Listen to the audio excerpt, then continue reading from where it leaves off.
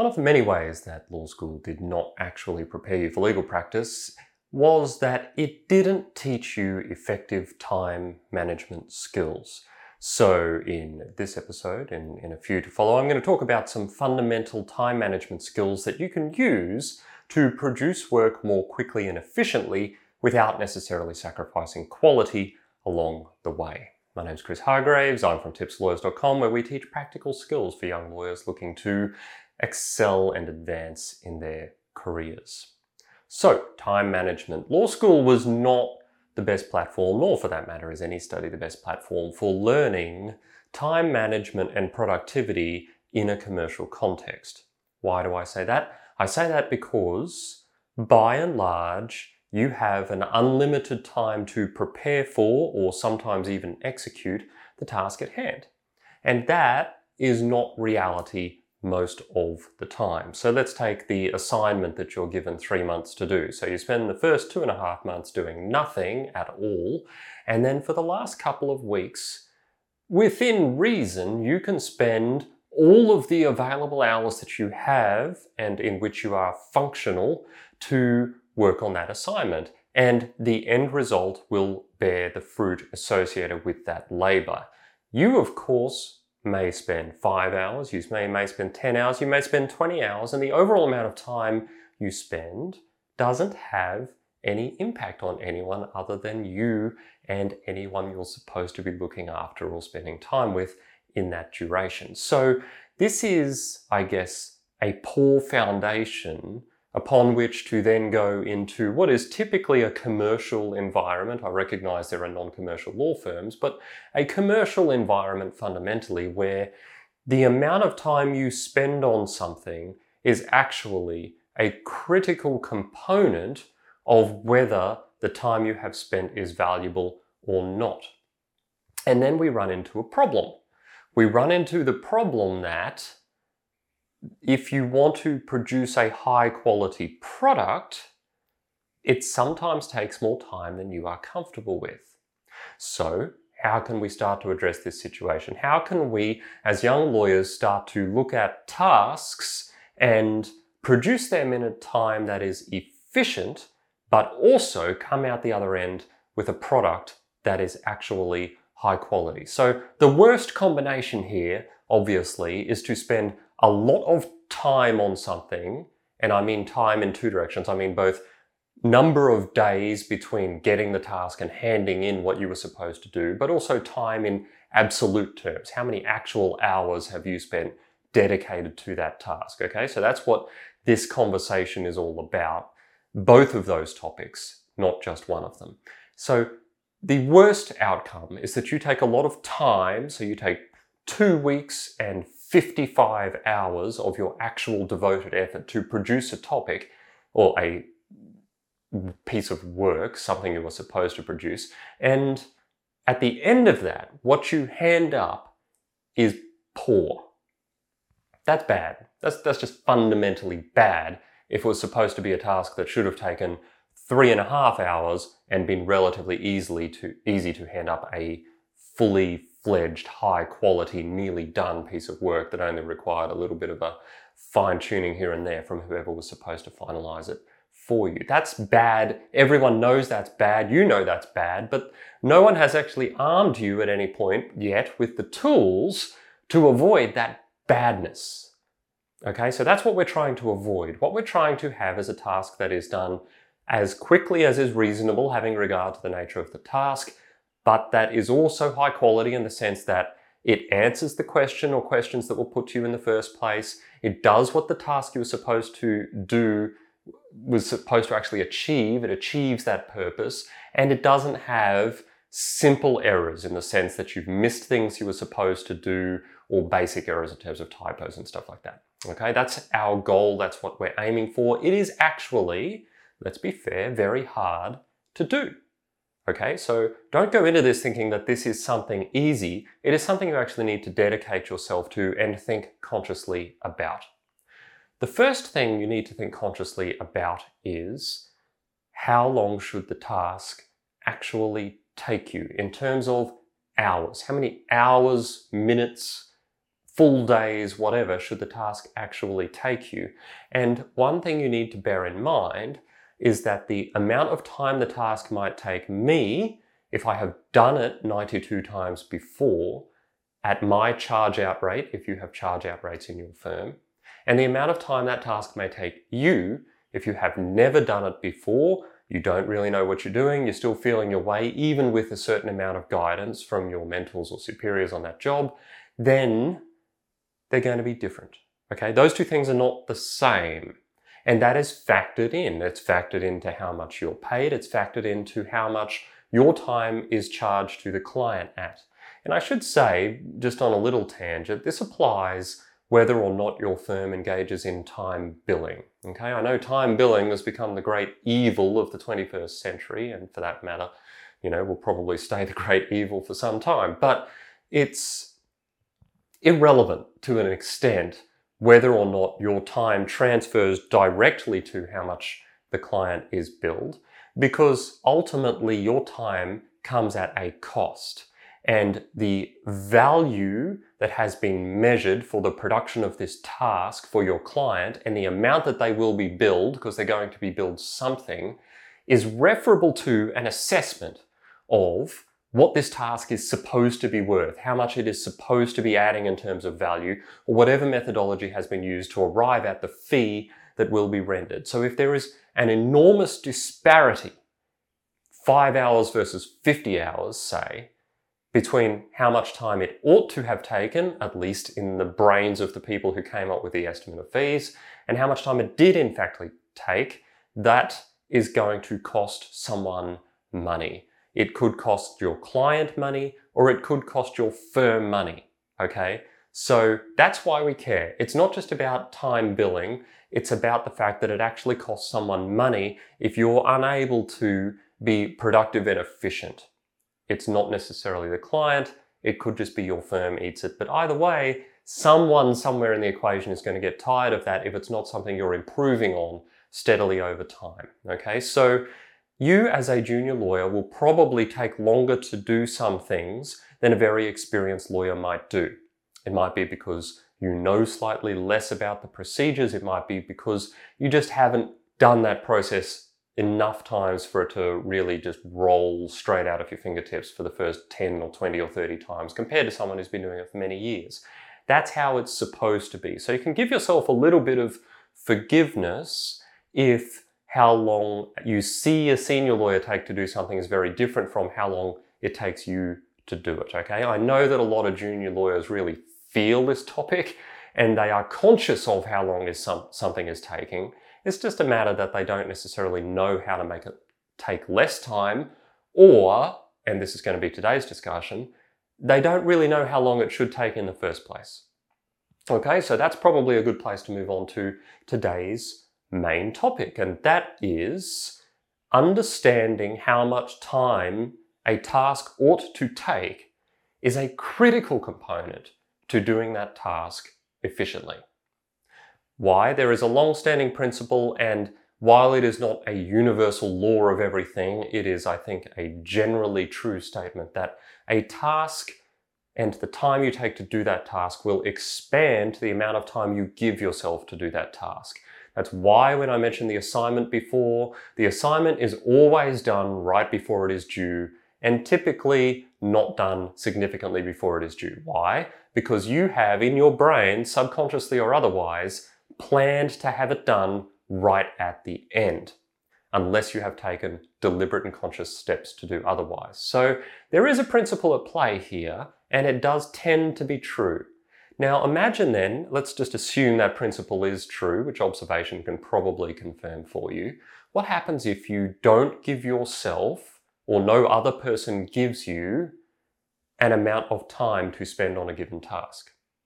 Well, the end result is that you just keep spending time on the task until you feel like it's done. Now, in a sense, that seems like a very fair thing to do because after all, you need the task to be done properly and surely you need to just spend as much time as it's going to take. But in practice, that doesn't work. You inevitably spend more time on something than you should if you haven't given yourself some parameters to work within. Now, in effective delegation, you should be getting from your delegator, I guess, is whoever's giving you the work, even if it's a sideways exchange or an up and down exchange, whatever it is, whoever's giving you the work in an ideal world should give you an indication of how long they think the task should take in terms of, Chris, I want you to spend no more than 3 hours on this task, please. Or this should not be a task that takes you more than 5 hours or something like that. That is a good system of delegation. Sometimes those of us delegating overestimate the simplicity of a task, or we might overestimate how quickly you're able to do something, and we might give you an unreasonably short time frame, which is simply not possible to complete the task in. However, by and large, you should take that estimate as an experienced guide from a senior person who's been there and done that to how long that thing should take you as a junior lawyer. And if you give yourself that time frame, then you are going to find that that is going to put you in a good place to be working efficiently. Because once you have that, let's say you have 5 hours to do a task. Let's say for our example, the task is producing a list of documents in litigation. For those of you not in this jurisdiction, in Queensland at least, what you have to do is produce a list, most of the time, of all of the documents in your client's possession or control that are relevant to the allegations in issue in the proceedings, and you have to have that in a particular form and deliver it to the other party. And that is your obligation of disclosure. Some states call it discovery, we call it disclosure, so there you have it. It is a task that nobody particularly enjoys. So let's say you're doing this task that nobody particularly enjoys, because it is often a task done by junior lawyers, and your senior lawyer giving you this task says, this should take you no more than 5 hours to do this. Okay, what are the steps you have to do within that 5 hour period? What do you need to allow for? This is the process you need to go through. What are the steps that you personally have to do within a 5 hour window to produce a list of documents in a form that is not littered with errors? Well, the first thing, if it's the first time you're doing it, is figure out the form you have to use, understand the tests you need to do. Okay? So how do you determine relevance? How do you determine what's an allegation in issue in the proceedings? If you don't know the answers to these questions, or the person delegating it to you didn't give you those answers and you're too terrified to ask, then you need to give yourself a little bit of time to actually understand what those principles mean. Okay? Let's say you give yourself half an hour, which I think is reasonable. Okay? You do not need to do a cascade of unbelievably complex research. You have not been asked to do a cascade of unreasonably complex research. What you've been asked to do is produce a list of documents. So stay focused on the task you have been given and do what is required to get that task done. 30 minutes to figure out actually what you're doing and what forms you're supposed to use and how they look. Okay, maybe you ask someone for a precedent just so you can get an idea of how your firm describes things in lists of documents. Maybe you're new to the matter. You don't know where the documents are stored. You haven't necessarily read all the pleadings, so you don't know what the issues are, okay? Perhaps you need to then give yourself an hour and a half to look at where the documents are stored, to understand the allegations in issue in the proceedings. Maybe you can, within that hour and a half, also order the documents in some vaguely sensible way if that has not already been done, okay? So you're now up to 2 hours out of your 5 hour relatively unilateral time frame that you've been given. 2/5 of your time has been spent. You know now exactly what you're doing. You understand the principles you're doing it with. You've got an understanding of the allegations in issue in the proceedings, and you have hopefully at least had a bit of a beginning look at the documents you're going to need to go through. Now, if at this point you realize that there are 9,750 documents that you have to read in order to produce this list of documents, the best thing you can do is go back to the person who delegated this to you and say, hey Joe, you wanted me to do this list of documents in 5 hours. I see there's 9,750 documents you want me to review. I've got my head around the pleadings, I understand what I'm doing, but I'm concerned I'm not going to be able to do that in the time that is available. Am I missing something? That this was a task that was supposed to be done within 5 hours? Am I looking at things I'm not supposed to be looking at? Am I opening folders I'm not supposed to open? Or is there something I'm missing in this situation? But where I stand right now, I think it's going to take longer. Nothing is more annoying to a senior practitioner than thinking someone is working away to have something done in 5 hours, and then being told 23 hours later that you just decided of yourself that it was going to take way, way longer, but it's okay because you stayed back after work and worked till midnight to do it, okay? That's not actually okay. Probably you don't make those decisions if at all possible. You certainly don't get to blow out the client's budget for disclosure by a factor of 4 just because you had some time after work, okay? I get the diligence and I get the hard work thing, but your senior people on a matter need to be informed because they have ethical obligations to keep their client apprised of changes in potential costs. Now, maybe they won't do anything. Maybe they'll say, oh, did I say 5? I meant 50. Go for it. Sorry, my bad. But whatever the case might be, you need to tell them if the time frame you have been given is just functionally, completely, and not at all even vaguely possible. If, however, you've got your 3 hours of time left, you understand what you're doing, what the issues are, and you see that there are 100 documents. And you go, okay, 100 documents, they're all going to be varying lengths, but by and large, it's going to be a huge chunk of emails in there. They're going to be fairly quick to review. It's 100 documents in 3 hours. If I'm reviewing them and doing my list at the same time, then I have about 30 and a bit documents to do each hour. That's a document every 2 minutes. That's reasonable. I can do that. Let's get to work, okay? Go through the process. Understand how long it should take. Sure, you're going to be estimating a little bit, you're going to be winging it a little bit, but if you don't do it, you will inevitably go over because you're not actually managing your time at all. You're actually, and this happens a lot, ignoring the time parameters that you were given because, oh, it just took longer. Now, if it takes 5 hours and 15 minutes instead of 5 hours on the spot, that's not a problem. But if it takes 10 hours and you didn't tell anyone, that is a problem. That's double. Okay, if you got a plumber to do some work and they gave you a quote and then they just did the work and then sent you a bill for double, are you happy? I don't think you are. Neither is anyone else, okay? Treat the people you're working for as if they're your clients, and that's a good way to go about it. What would they like to know? What should they know? It doesn't mean you need to bug them. I'm not saying bug them at every step of the way, and I'm not saying be annoying. I'm just saying if there's a critical juncture where you realize that in no way are you going to meet the requirements of the task, you need to update them because you might be missing something, they might be underestimating something, someone might need to be told, and you don't generally have the authority to take those decisions out of the hands of your supervisor, okay? So how can you do it? You give yourself a time frame, you understand the task you're supposed to do within that time frame, and you break it down into those pieces. Okay, we did our research, we did our reading, we did our organization, and then we drafted our list and we figured out either that we could or we could not fit that within the time available.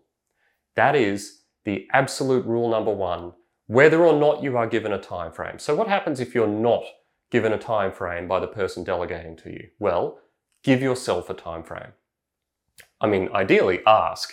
But if for whatever reason, maybe the person has gone immediately away on holidays and they're uncontactable, maybe they're terrifying and they're not the kind of person you can ask questions of. Stuff like that happens, I get that. You can't always find out how long a task should take. So take a punt. Or do you have access to the estimate that's been given to the client? Can you look for yourself? Be proactive. That's the kind of initiative that is good. How much is the disclosure process supposed to cost? If you've given a fully, sort of itemized estimate to the client in respect of this litigation, then maybe that communication has already gone out and you can judge from there. You take the full amount, you allow a portion for your time and a portion for it to be reviewed and maybe some questions and for it to be settled and a draft to go back to the client and that sort of thing. And then you give yourself a time frame based on how much you know your hourly rate is or how much the equivalent hourly rate is going to be for your time, and you go from there, okay? You just really need to turn your mind to it is the main thing. Take a few minutes to offer a procedure to yourself that fits within a particular time, and this gives you the best bet of actually being able to do the work efficiently. Now, this particular tip has gone on long enough, so in the next one, we're going to talk a bit more about the idea of delivering the work that is high quality within the time available. But I can give you a hint right now, it relates to the steps that you allow yourself within the given time. Okay, so if you haven't already, don't forget to subscribe, because that one's going to be good, I think, for a lot of people to be able to up their game in terms of delivering quality work. And the future episodes are going to deal more and more with this topic, because I know it's a big one, it's a difficult one to get around, but if you can take these tips on board, I genuinely believe they will help you over time. That's all for today. I'll see you next time.